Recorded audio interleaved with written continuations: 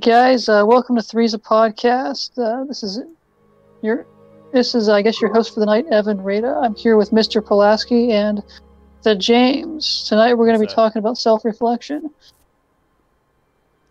the foundation to self-improvement. While it is a simple concept, I think you'll find that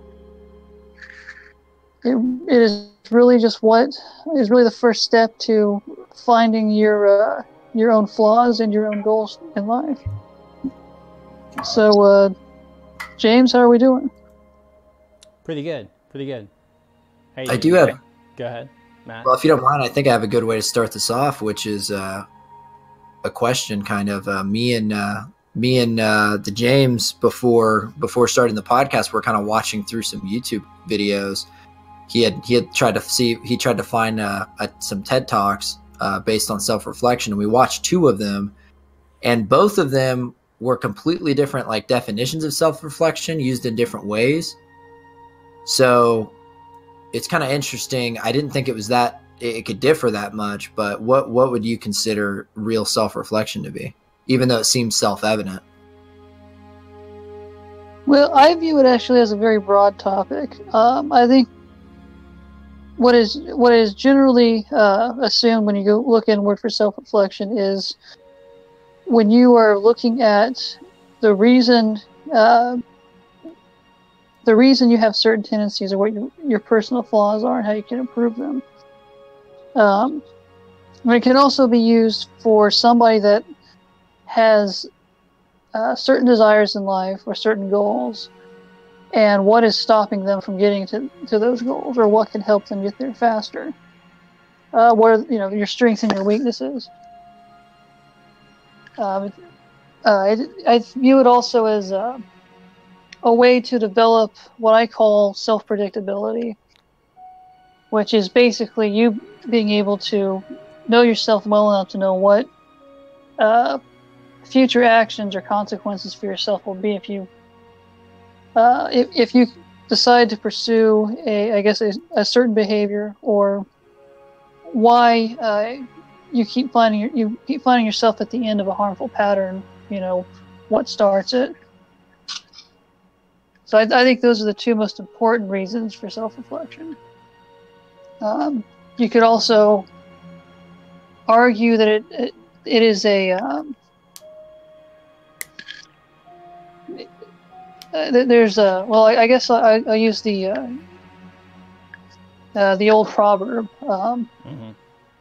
The foolish man mocks the man that rebukes him, and the wise man rejoices at rebuke. And I think, I personally think that's misinterpreted. I think it's more of the wise man having the self-reflection to understand why he's being called on his shit, and deciding, looking inward and saying, okay, where am I going wrong? Yeah. Why did this person call me out? And I think anybody that has stumbled on this podcast, somebody that is not a regular listener, I would say that you don't totally lack self-reflection if you're wondering if you have it, because you've self-reflected enough to want to listen to this. So, yeah, it kind of blows your mind, doesn't it? But anyway,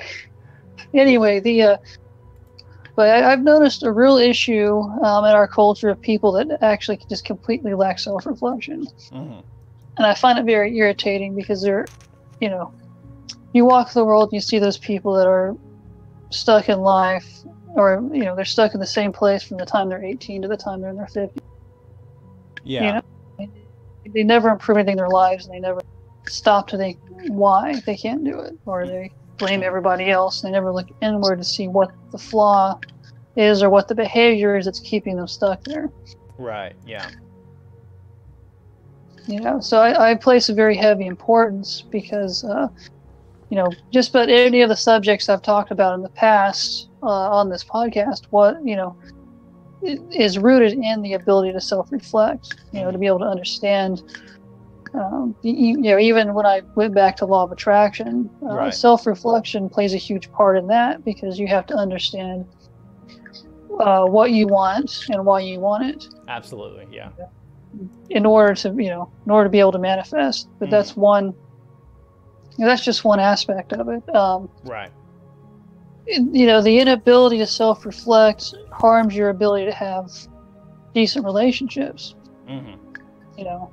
A lot of people, they go from relationship to relationship with it all going in the same pattern, ending the same way. And they, a lot of times, don't stop to look at a behavior that they are engaging in that's causing it, but would rather blame it on blame it on each different person that they go through.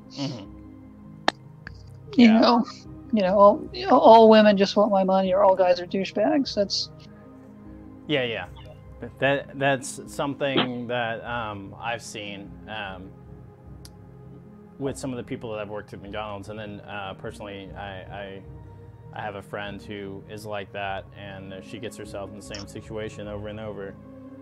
And I think she's like almost 30, and I've often wondered why she can't see that she's still stuck in the same situation, or saying the same thing about the same different guy, but same traits of the last guy that she ended up breaking up with or whatever. But I think it's really important to understand why you're at where you're at, and where to change, or what to change, I guess, to end up changing how you go forward, or I think that is one of the most common, one of the most obvious and common ones that we see is in relationships. And there could be any number of factors for why that pattern, a certain pattern like that persists. Right. But you have, it all starts with your willingness to self-reflect and learning how to do that. Right. And that's, I've been fortunate enough that I've studied enough self-improvement things over the years to know the importance of something like self-reflection. It's not entirely a learned skill, but it's something that can be practiced. Right. Yeah. At a certain point, you have to learn. If you don't have it, you have to learn you don't have it. And there has, I think there's a lot of people that do it very naturally. Just about every religion or spiritual practice requires self-reflection to, improve, to go through that, whatever their process of self-improvement is, or whatever, their process of, I guess you'd call it their spiritual fulfillment. Right. I'd say the two main players being Jesus and the Buddha. When we go to the actual central figures of religions, I don't feel you see it as much. Well, I'm not going to get into theology debate, but I think most other religions besides those two don't do it as much. I know Judaism, there's a good amount of self-reflection, and Hindu, and it's almost kind of the way of the sage when you take it to an extreme. Yeah. That's what you see a lot of your monks doing. That's why they're meditating for so many hours a day. Is they're really trying to connect internally to be able to, I guess, understand life in general and understand themselves. Kind of interesting, because you talking about the religious aspect. Not necessarily diving into that, but if you think about really religion as a whole, it's different cultures kind of over time, the collective of people kind of coming up with, these concepts of what an ideal is, and maybe that ideal is Jesus, or maybe it's Buddha or whatever. But it is true that those I guess those figures specifically, just because they were direct teachers, and they did teach directly about self-reflection. But either way, with any religious form, it seems like it does. I mean, prayer and meditation, and I guess meditation doesn't even need to be religious, but are generally kind of self reflection in a way. I think they're meant to be like taught that. I mean, I think of coming coming from a Christian background, but also, you know, I'm not getting into specifics, but I always saw prayer as sort of a meditation, and I always saw that sort of meditation as self-reflection. A large part of it for me being self-reflection, because if you're thinking, okay, this is some way that I'm sinning and I'm separating from God, or if you want to put it in a more broad, hippy dippy scheme, say I'm separating myself from the highest ideal of what a good person should be, then you have to be able to look at yourself and be like, okay, well then I have to be able to identify when I'm sinning and when I'm separating myself from God. Like I said, I'm not trying to make this necessarily religious, but I think it can cross to any really belief system in a way. Yeah, well, I would say nearly any moral or spiritual belief system. Yeah. I mean, there of course there are some belief systems where rather than self-reflect, it is about just shutting up and accepting what you're told too. But there's other figures I would say, you could say, more modern, follow, a deep process of self-reflection. You'd have Gandhi. Yeah. You'd have figures like Martin Luther King, or, and more, even if you take it even more recent, you could go with Billy Graham. So I'm trying to keep it as broad religiously as possible. But I also have a Christian background, so those are the figures I know mainly. But you look at some of the greatest agents of change in history, and they were all very self-reflective people. I've noticed it. Self-reflection tends to just yield a much higher level of intelligence. It allows you, to increase your intelligence in your learning, because you know what you don't know. Right. People that lack self-reflection don't know what they don't. They assume they know everything.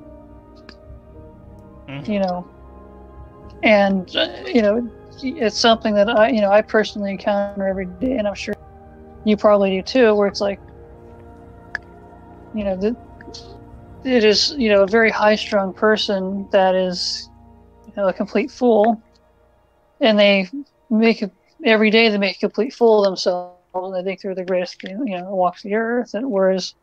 And you go to the other extreme, where you have some practices self-reflection to, almost to the point of detriment. Right. And they take it to the point where I'm the most terrible thing on the earth. Everything is pointless. So they see a total lack of significance in themselves. Right. So I think the healthy place is definitely somewhere in the middle. Because there's no happiness in life if you view yourself as a terrible, insignificant, I guess terrible, insignificant object in the universe, but your happiness is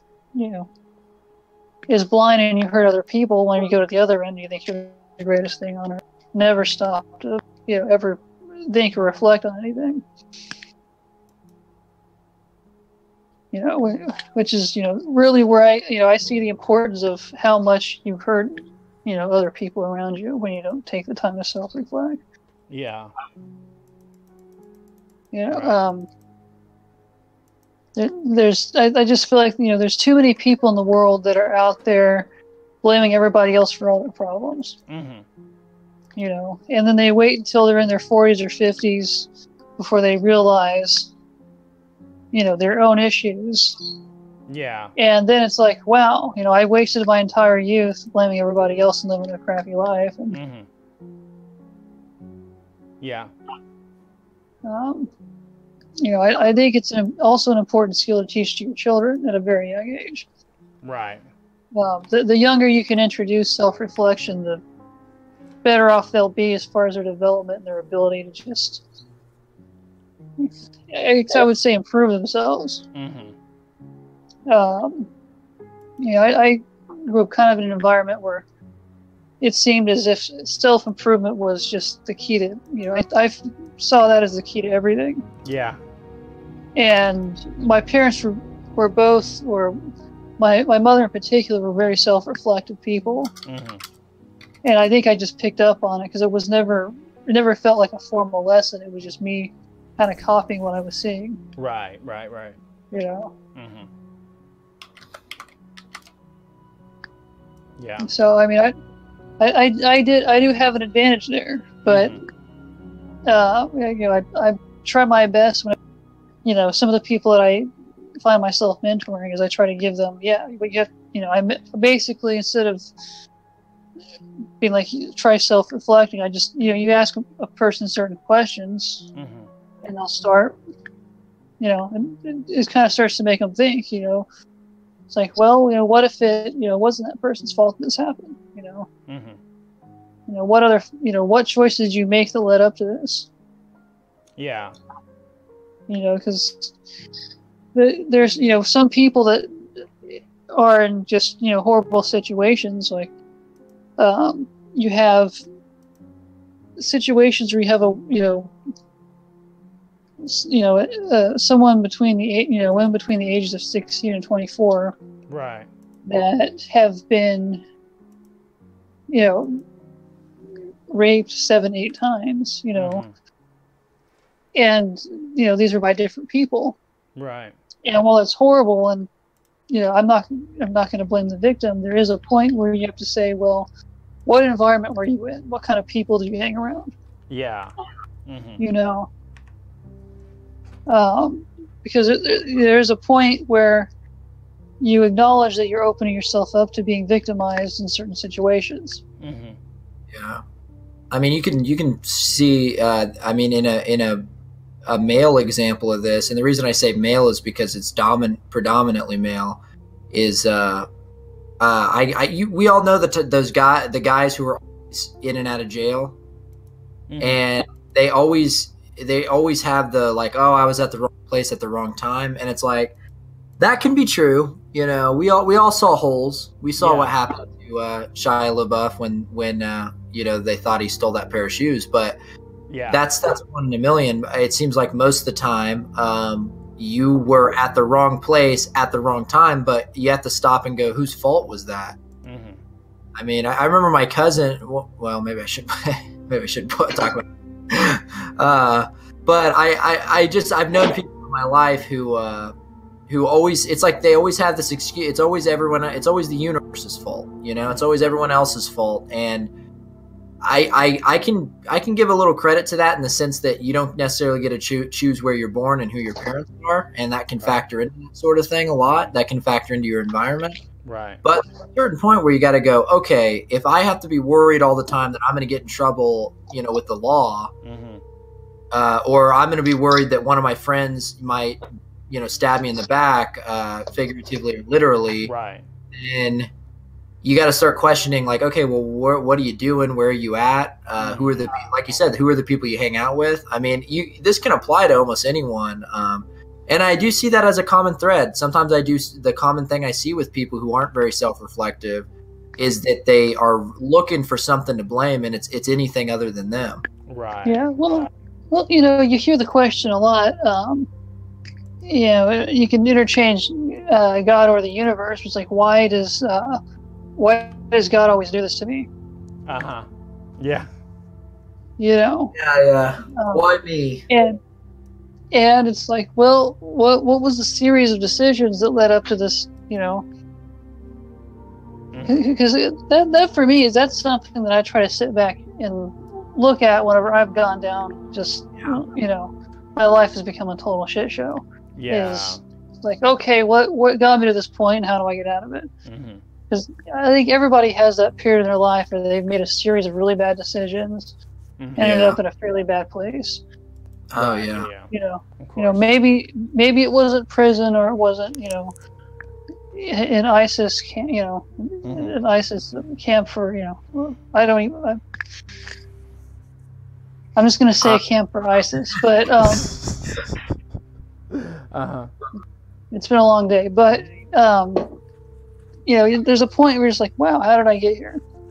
Yeah. You know. Yeah. I mean, I can say, just so that we're not shitting on everyone and acting like we're high and mighty. I mean, I can think of a specific example where self-reflection has improved me in a sense. I don't know why we always end up talking about. I feel like we talk about relationships a lot on here, but I think it always ties together. But no, I know now, and it took me a while to figure this out. It's like we all know the situation where there's a girl, there's like a cute girl or someone you're attracted to, but you probably shouldn't. It's probably not a good idea to actually like get involved with them in any way. Right. But maybe this is just one of those things where you're thinking with your peener or something.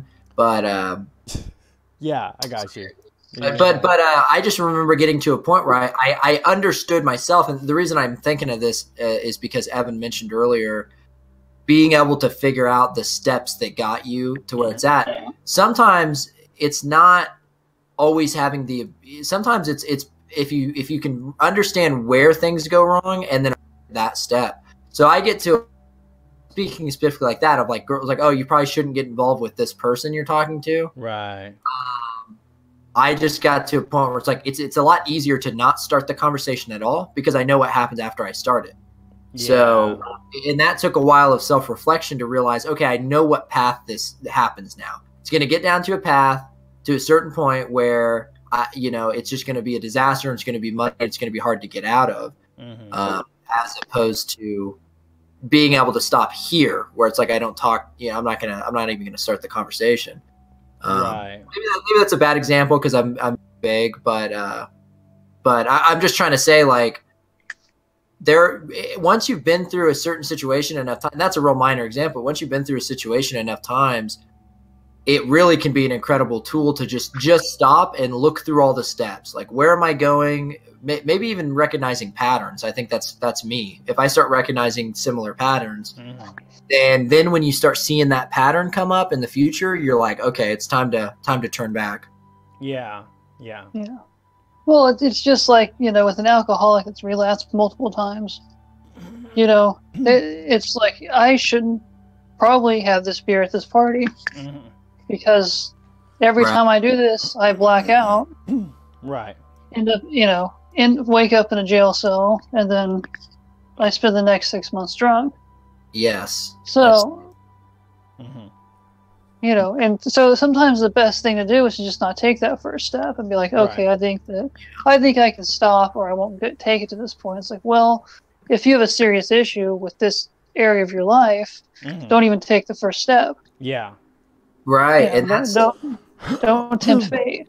And that's where, that's where after self-reflecting, this is almost post self-reflecting, where it's like, okay, you already know you reflected enough on yourself to understand what happens when you have 9 beers, 3 shots, and half a joint. Right. But it is true that I really think that's an important thing. Is it's so much easier to say no to the first beer. Or the first shot than it is to say it to the 9th beer. It's like at a certain, it's just going to get harder. So, yeah, yeah, it is. Yeah. So, yeah. Or, you're dealing with that ex that you've gotten back together with 4 or 5 times. Like, well, we're only going to take the relationship to this point. And if this happens again, we're just going to break up. And then you don't. Yeah.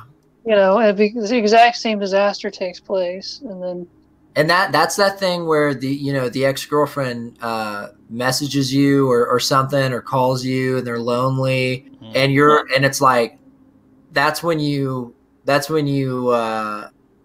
you put the phone down, you don't reply or whatever, because you're gonna end up in some stupid situation. Yeah, that's an interesting one. Is the one the guy in relationship where it's like they break up like 8 times over the course of 3 years, and it's like at a certain point you should probably. They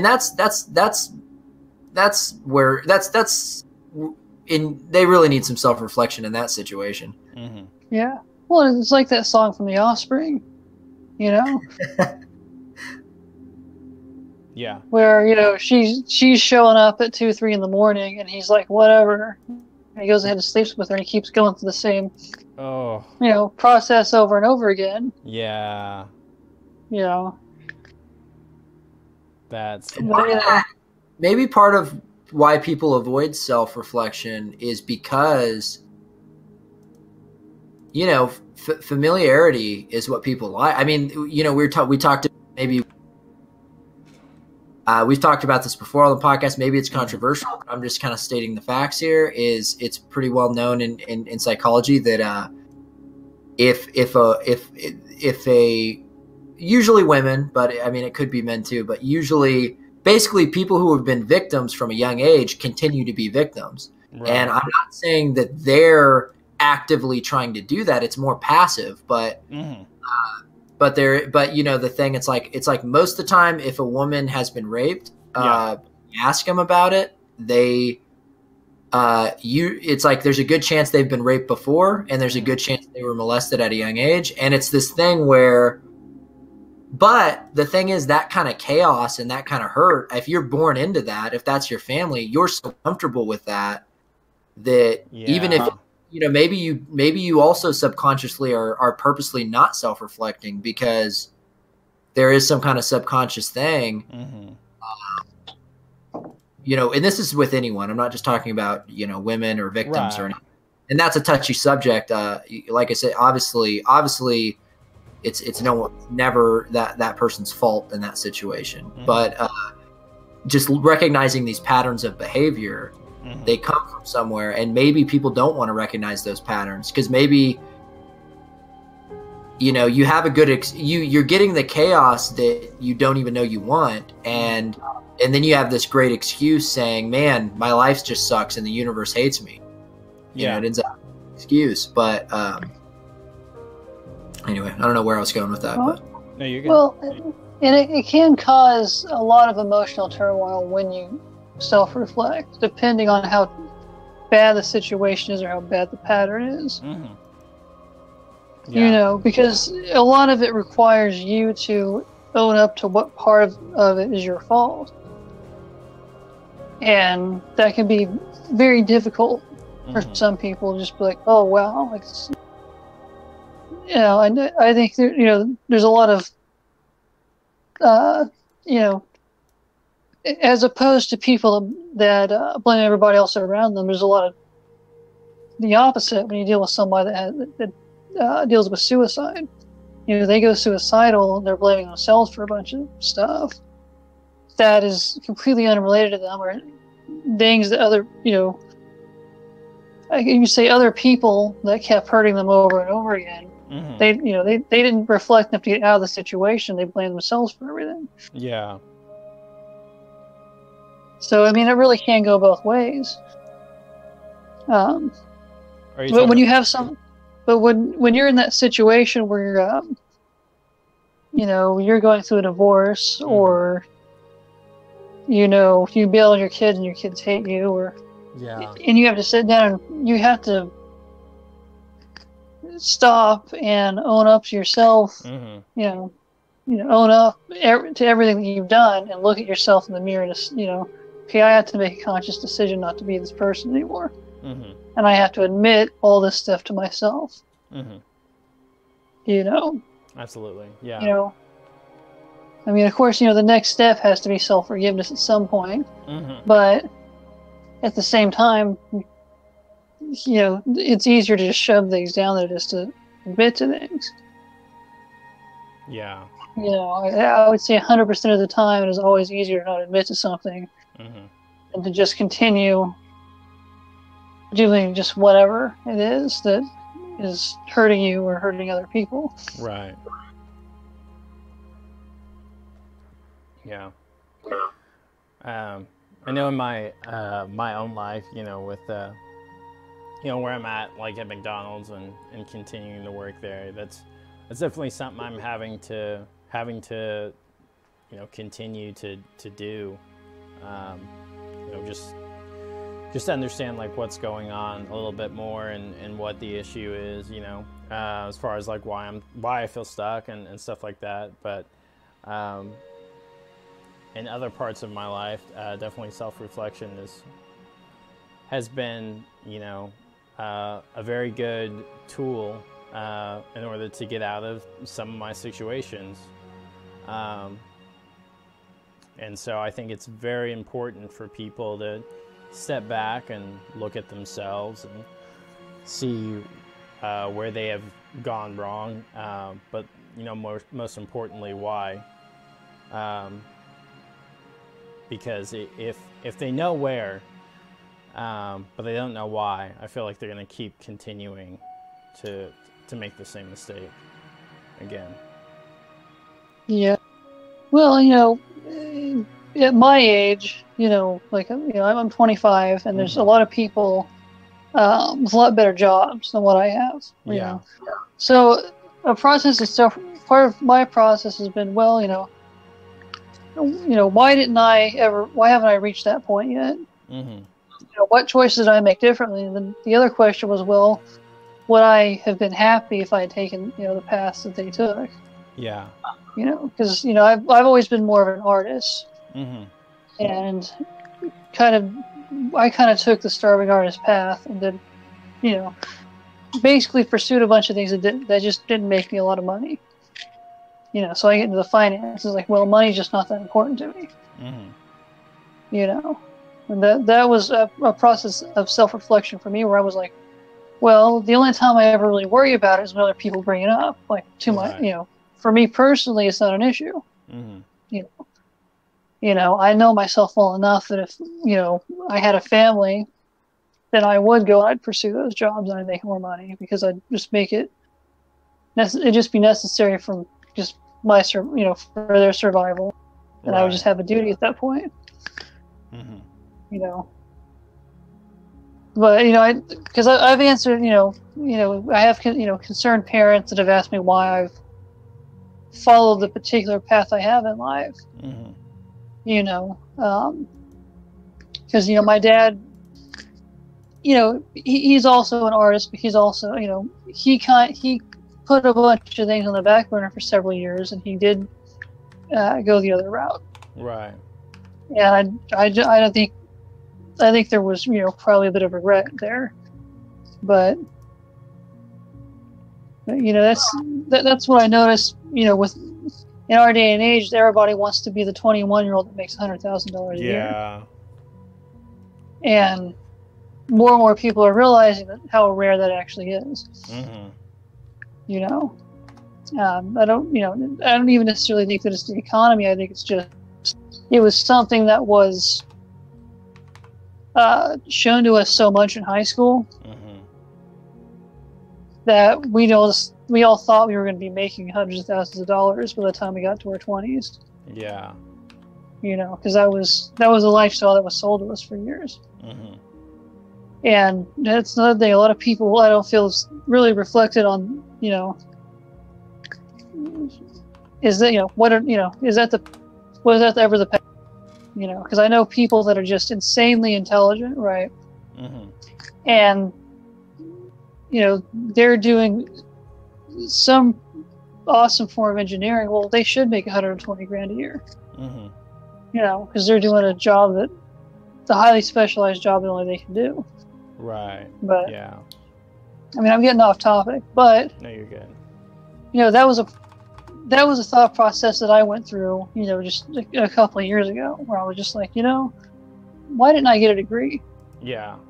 It's like, oh, I hated college. You know, it's like, what actually makes me happy, as opposed to what other people approve of? Yeah. You know, as opposed to, you know, several different, you know, patterns that I've had to break over the years. But that was another one. Oh, well, no, I'm just happier doing this than I would have been, you know, going this conventional route. You know, but I also have really bad ADD, so that probably contributed to it. But yeah, you not wanting to go to college? No, I mean, I wanted to go to college, but I got there and I realized it was going to be another 4 years of high school, and I was like, you know, and none of the subjects that were available to me, you know, where I was at, appealed to me to want to pursue that for 4 years. Right. then maybe make money off of it. You know, and my suspicions were right, you know, years later. Right. Seeing several of my friends graduate with 40 degrees and they're in the same place as me, they're just a lot more in debt. Yeah. So, you know, because I was going for psychology and youth ministry. Right. And those are, you know, just like an artist, those are two jobs where you're selling yourself to be able to, you know, to make a living. You know, psychology, you know, a little more solid, but youth ministry is one of those where you're selling your personality to, you know, be able to get recruited at a church and be able to teach, you know, become a teacher, basically. Yeah. So, I don't know. I guess at the end of the, you know, when I get to the end of the road, I look at it and I go, well, you know, any of the other options or routes I would have taken from the point where I could have gotten there, none of those paths would have lined up and made the kind of wealth everybody expects. So yeah.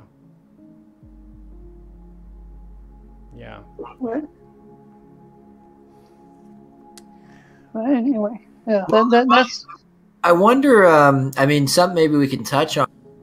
And maybe I'm off or something here, but I think it's probably interesting to say there's actually a point I think where self-reflection can go too far or be negative. Maybe not self-reflection itself, because if you're being objectively, that's the hard part about being self-reflective is being sort of objective about yourself. Yeah. But I mean, personally, I've had times. Sometimes I think I'm too self-aware and too. It gets to the point where I kind of start being biased in a negative way, where I start seeing. Sometimes you look at your faults, and sometimes you can overdo it. It gets to the point where, you know, you're looking at. You can kind of get into a bad place of just essentially insulting yourself constantly, and you can end up getting kind of insecure or. Because you're self-examining yourself so much that you can't even. I mean, I've been at points in my life, not now, but I've been at points in my life with anxiety and stuff where I'm so self-aware that I can't even interact socially in a reasonable way because I feel like every single thing I'm saying or doing I'm aware of, and then it ends up being like that weird thing. You end up getting it caught up in your head. So there's a point where it's like you almost, I mean, I don't know where that line is, and it might be hard to tell with some people, but being objective is a good place to start, like really trying to be reasonable. And that means being positive as well. That means you have to be able to look at yourself and go, oh, okay, this is a talent I have, or this is a skill. Because you get to a point where you're like, oh, there's nothing good about me. Shitty person, I'm a terrible friend, I'm not, you know, and that's not actually helpful at all. Yeah. But well, I think that's kind of. Well, I was gonna say, I think that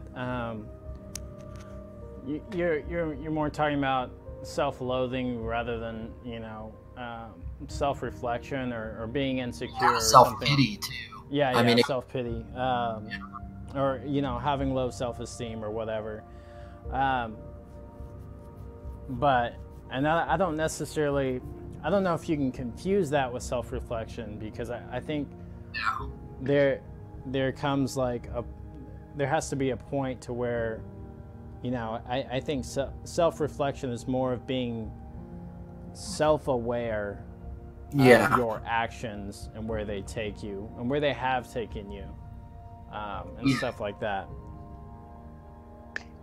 Yeah, well, I was going to say, it's like you're almost going the route of Plato whenever you reach that point where, you know, you've reached that terrifying point where you're a horrible person and you're blaming yourself for everything, and you're attributing.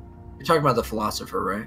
Yes, yeah, because, you know, he reached this point where he had a state where his thinking was total insignificance. Yeah. And he knew nothing, and nothing he observed could truly be real. He was just, you know, it was all just what he And that's when you reach that extreme of you're extremely self-conscious because you're attributing all this other, you're attributing what you basically think is hate or blaming yourself or drawing in all this negativity and hopelessness because you've self-reflected to a point where everything's been overanalyzed. I think James, I think you're right. It's not the same thing necessarily, but I do think that self-pity negative viewpoint, it can come from starting with self-reflection, because if you're in the wrong mindset, and the problem you have is we talked about the people who blame the universal. It's like, it's the universe. It's not much different if you blame yourself, because now here's where self-reflection, if you look at self-reflection the way you should look at it, which is objective but positive. Mm-hmm. So anything where you go, okay, look, I'm looking at myself, I realize that I lie a lot. It's like, man, it seems like I just lie to people a lot for no reason. Mm-hmm. You should look at it like, okay, well, how do I stop doing that, or how do I improve? As opposed to, it's that Louis C.K. bit about being an asshole, where he talks about, there's this old bit, I think what's his name?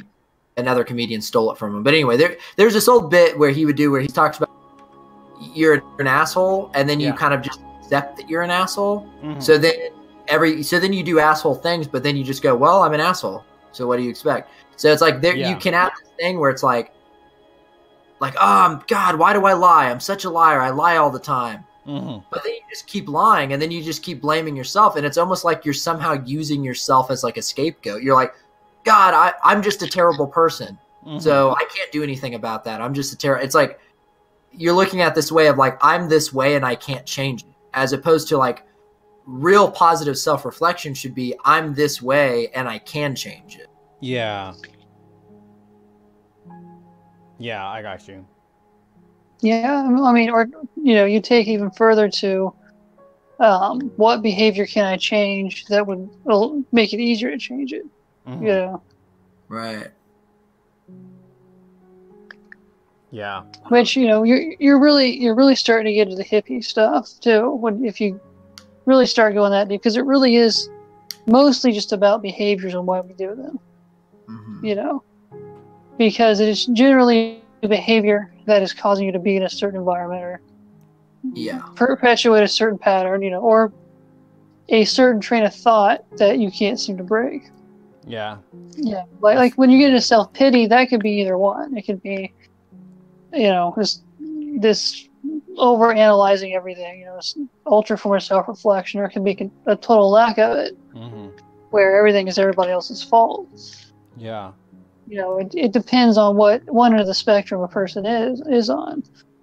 I get generally, because we have people that have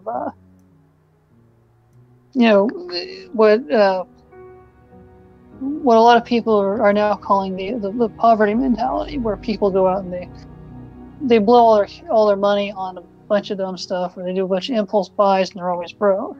Yeah. And then they sit around and they're pitying themselves instead of looking at, okay, well, am I buying a bunch of dumb stuff, or am I really broke, or am I just spending all my money on things I don't need? Yeah. Why am I 30 grand in debt? Did I really need to buy the speedboat that's in my backyard? And usually when you go down that route and you start thinking, it was like, oh, I bought a bunch of dumb stuff. That, and you see that with a lot of people that are just huge in credit card debt. Is they didn't stop to self-reflect on why, or what. And generally, there's some sort of course, feeling of low self-esteem associated when you keep buying a bunch of expensive stuff. Yeah. But that's but that's going even deeper. It would start with, well, should I analyze my purchases more? Should I look at what I'm you know, what I'm buying and why I'm buying it. Yeah. You know, because that's one of the biggest issues with, I'd say, the last two generations, ours and our parents, is we were given credit cards when we were 18. Yeah. Didn't understand how they worked, and we went, oh, unlimited money, and then we were. By the time we were 25, we were 50 grand in debt. Yeah.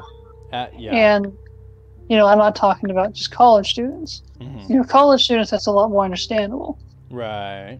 You know, I'm not saying it's any better of a situation to be in, but, you know, it's, you know, and then a lot of people continue to do it to the point where, you know, a lot of us look at, you know, friends that we have, and they've always got the latest TV, and they're always driving, you know, the new model of car. Yeah. That just came out, you know, the new Ford Fusion that just came out this year. And like, well, how did they always, you know, where are they getting all this money from? Well, generally it's dead. And, you know, they're engaging in a harmful pattern of spending, and they haven't stopped to think about what they're doing to themselves. Yeah. You know, and then it all inevitably comes to a head. You know, we all know where that ends because we've all seen the commercials for the lawyers that get you out of debt. So, you know, there's a whole industry there. Yeah. When, you know, if you had a whole generation of people self-reflect on their needs and what they can and can't afford, you know, that whole industry would go out of business. You know, it's really sad when you have an industry making money off of people that owe money. Yeah. So, you know, it's the same, you know, I mean, we already talked about alcoholism, where it's, you know, why do, you know, after you go from, well, what environment do I put myself in, or when is it easier to not get drunk? You could go deeper and go, well, why do I drink? What is the reason I started drinking? Yeah. You know, and just about every single one of these behaviors and cycles that people go through stems from some sort of emotional, you know, issue that they have in themselves. You know, whether it be low self-esteem or some form of emotional trauma they suffer, or some event, you know, usually going all the way back to childhood. Yeah. It's, you know, I mean, you can keep going deeper and deeper, but, you know, you always get to a certain place based on a past feeling or behavior, and with enough self-reflection, anybody can go back and find that reason. Yeah. You know, and it very much is just a skill that you have to learn to master in yourself. And, you know, in order to improve your life and start cleaning the stuff out. Right. You know. Absolutely. And you know, unfortunately, this is, you know, in the short time I've been on this earth, what I've observed is most people don't even start developing it as a skill until, you know, on average, you know, say like 35 up, some even in their 60s, don't ever stop, you know, long enough to think about it. When it's something that could, you know, it's something that immediately improves your life as soon as you start doing it. You know, whether it feels good or not, you're immediately changing your patterns when you begin to self-reflect. Yeah. That's why it makes me think it's something like, you know, people talk a lot in school about how in schools, you know, we need to teach kids about taxes and things like that in high school, and I think that a lot of that's true. That is important, but I really think there should be almost psychology type classes in, you know, maybe even grade school.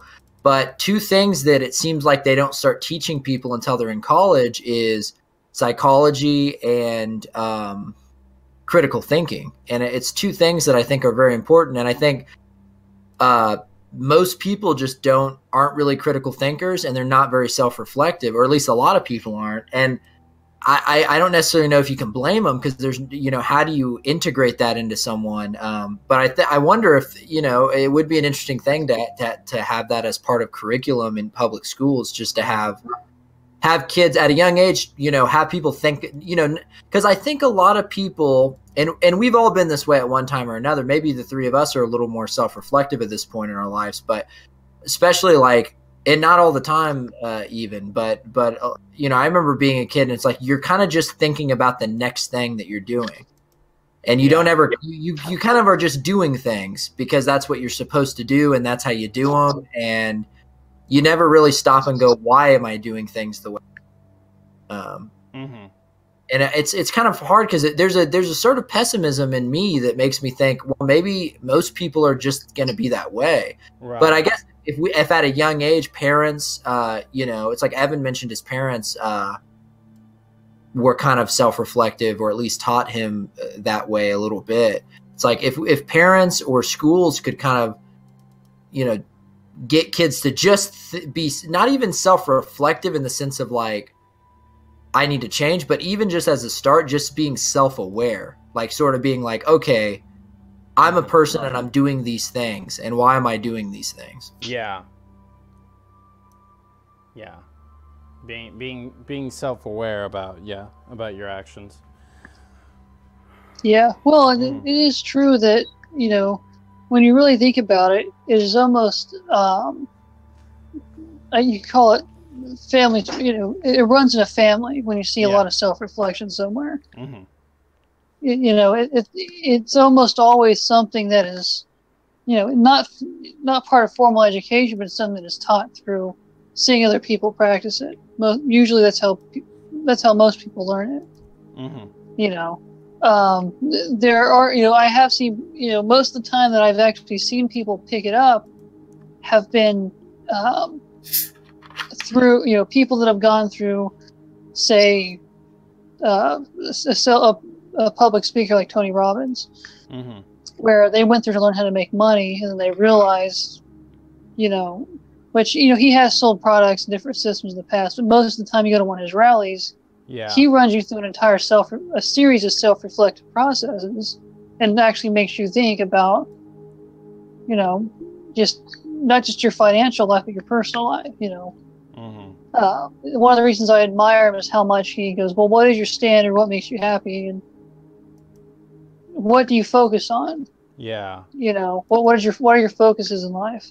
You know, and, you know, I've seen a lot of people, you know, I see it happen a lot in church too. People with no self-reflection, they go there, and it's, you know, at the core, that's something that is very much taught when you go to church and you decide that you want to become a Christian, or you know, because one of the things they ask you is, well, why do you want to do it? Yeah. You know, and then, you know, what aspects of your life can you change and improve on? You know, now they're using, you know, now the common nomenclature, you know, involves sin and blessings and your relationship with God. And, but, you know, at the core of it, you're being forced to ask yourself questions and self-reflect. You know, you know, and of course, you know, the reason I have more experience there is, of course, you know, I do have a Christian background, so I've seen this time and time again, and it is one of, you know, it is one of the most mind-blowing things for some people when they're introduced to self-reflection. Yeah. You know, you see the light switch come on, and then you almost can't stop after, you know, if you're someone that's over the age of, I'd say, about 12, you know, you're in your adolescence and older, and you've never encountered it. I mean, you can just see the switch flip in a person's mind, where they just go, oh, yeah, and then they just rock it through, and their entire behavior changes just with that first seed of self-reflection. Right. Yeah. You know, and, you know, I would even say, you know, there are people that are just in the beginning of learning how to reflect on themselves. You know, a word of encouragement would be, just because you do end up going down that pattern again doesn't mean that you're not improving yourself, because it means now you're aware of it. Right. You know, and it could very well be the last time, because now you can sit and identify every step that you've gone through, because you're actually watching it happen in real time, instead of getting to the end of it and wondering, where it all went wrong. Yeah. Because Mm-hmm. Yeah. So, because there are people that go on that self-improvement journey and they go, oh, well, I guess I can't because I just did it again. I can't stop. It's like, no, now you recognize it even better. Right.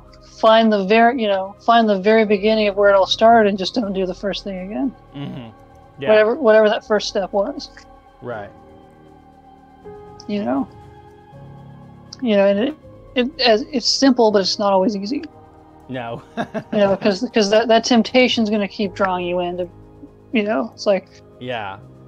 You may be someone that's recovered from a porn addiction. Mm-hmm. And there's that once that you're on that line. You're like, well, it's like maybe I can go this far over the line, and then you're back, into full-on porn addiction again.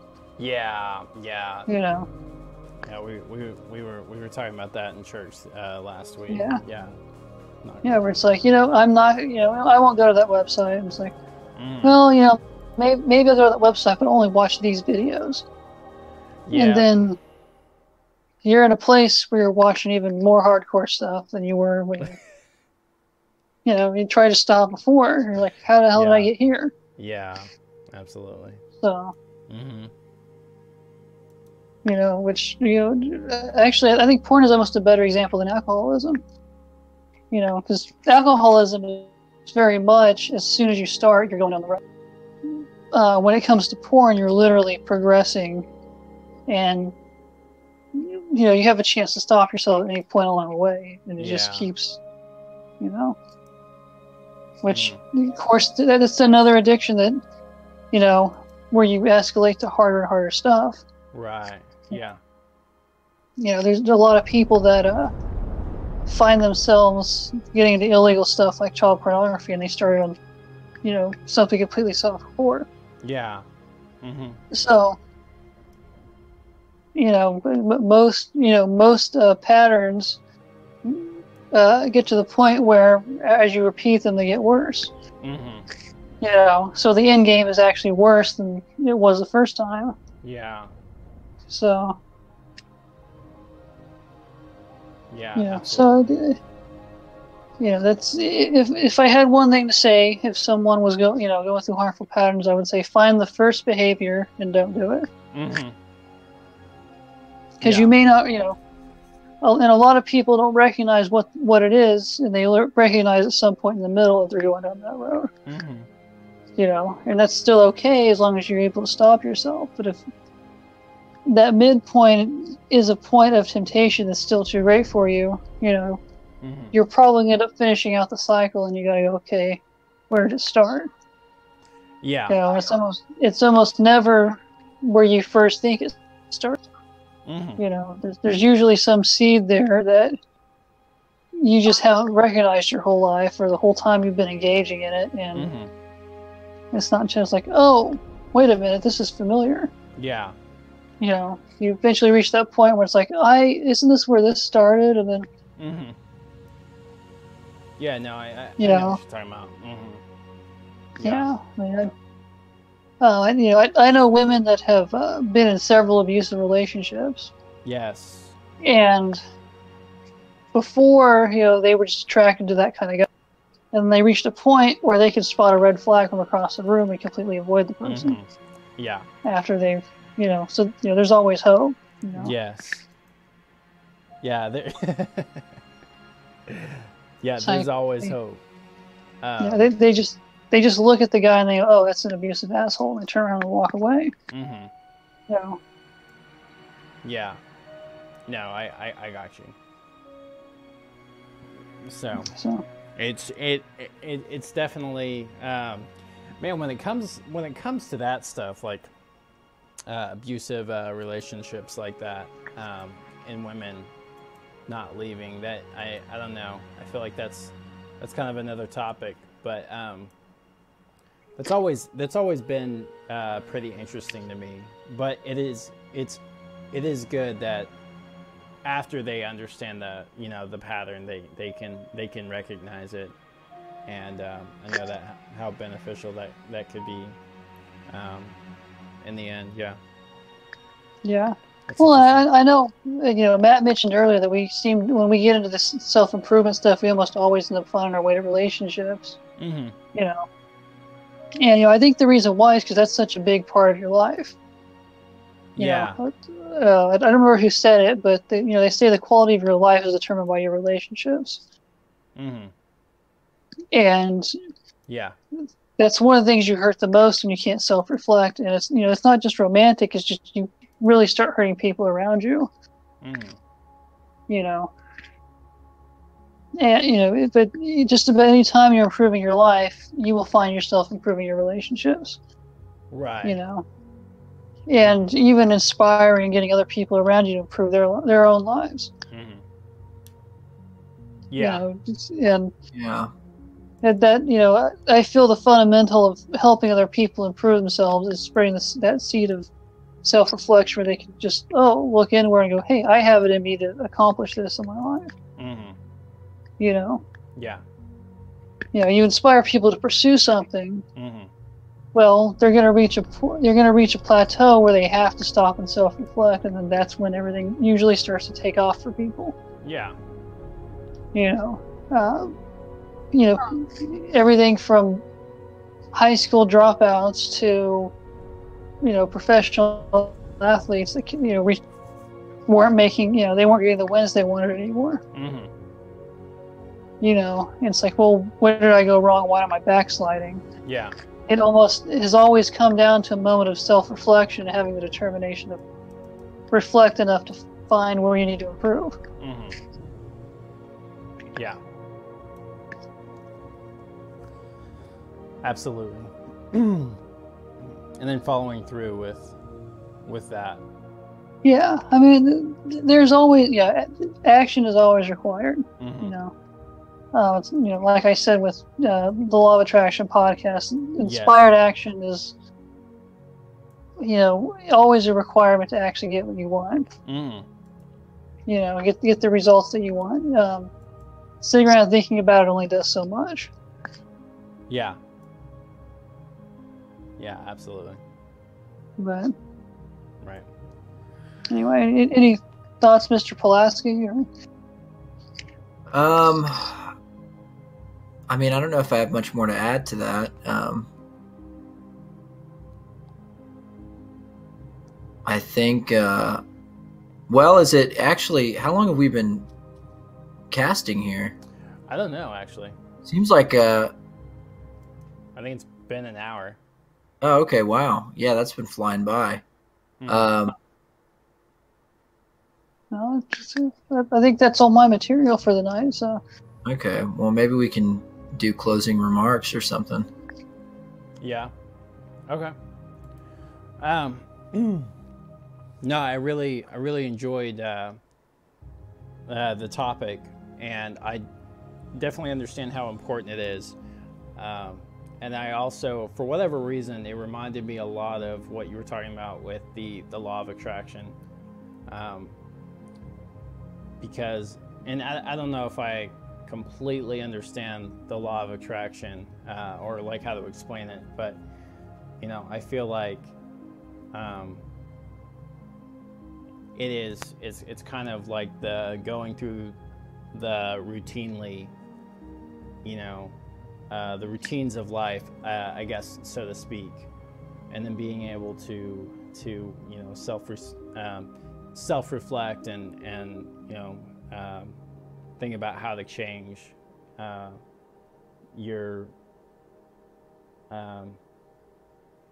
surroundings and stuff like that, as far as like the stuff that you have to deal with and why you're constantly in contact with people, I guess, that you feel are negative to you or something like that. So but yeah, this is really cool to think about, and then really interesting to it's obviously very very good to apply to your life, but I love how it ties into the law of attraction thing. Yeah, yeah, it's an interesting connection. I Man, just us talking about it, this podcast, it's like, self-reflection. It's been something that's been very important. Like just specifically for me in the last couple of years, it's been something that has been really important. Is really being able to I identify problems and patterns of behaviors and what my issues are in certain places, and then trying to figure out the best way to correct them. Mm-hmm. But it makes me think, as like I said, as we've been talking about it, it really makes me realize how this kind of self-awareness and self-reflection ends up being like such a fundamental thing. Because I mean, you look at, like, for instance, people are so tribal, but I noticed the people who are more self-reflective are less tribal. They're more objective and critical thinkers. Yeah. And it is interesting because the same type of person who you feel like is just kind of going through life and it's just the next thing and they just kind of do things is also the same type of person who might be like insanely politically tribal or religiously tribal or something. It's like, because they don't really ever stop to think like, what do I think? Or why do I think this? Or what am I doing? Mm-hmm. It ends up being like this thing of just kind of doing things because that's what people do. And I think that in a way not being self-reflective is easier. Yeah. It's easier to not address problems. It's easier to blame everything else. It's easier, but it's also a good way for you to not be happy. So it's like you have to it takes a little bit of a work to improve yourself and to be able to examine yourself that way. Right. But it's worth it because, easy doesn't necessarily mean good. Right. But anyway, it's a lot that I'm going to be thinking about now, just because it's interesting to me. The connection I was kind of making with it is how fundamental it is. It kind of ties in with critical thinking a lot. So it kind of makes me wonder if maybe it is something that we should be teaching in schools, or I know it's something definitely, like if I end up having kids one day, it's something that I'm going to have to talk to my kids about, which I hadn't thought about till now, but it's just like, it makes me realize it's really a fundamental kind of learning tool that I have. So. Mm-hmm. Absolutely. All right. Well, I guess to close it out, I would just say that self-reflection is the foundation and key to all self-improvement in your life. And, just by asking yourself the right questions, you can learn to improve any key area of your life that you want. It may not make you $1 million, but it'll make you a happier person. So if you're struggling with a particular pattern or behavior, or if you're just generally unhappy, in general, asking yourself the right questions can put you on the path to leading a better life and improving your relationships with other people. So that's just something to think about. I guess I'll let you go. This has been Three's a Podcast.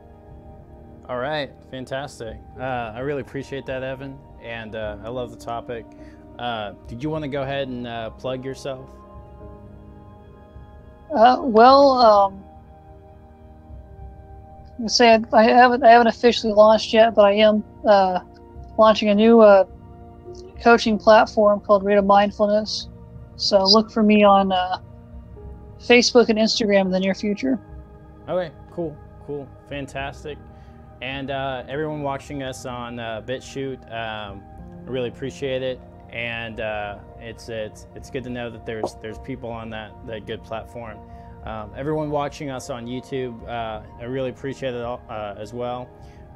Just to let you know, though, we do upload to BitChute first, and then we'll upload to YouTube.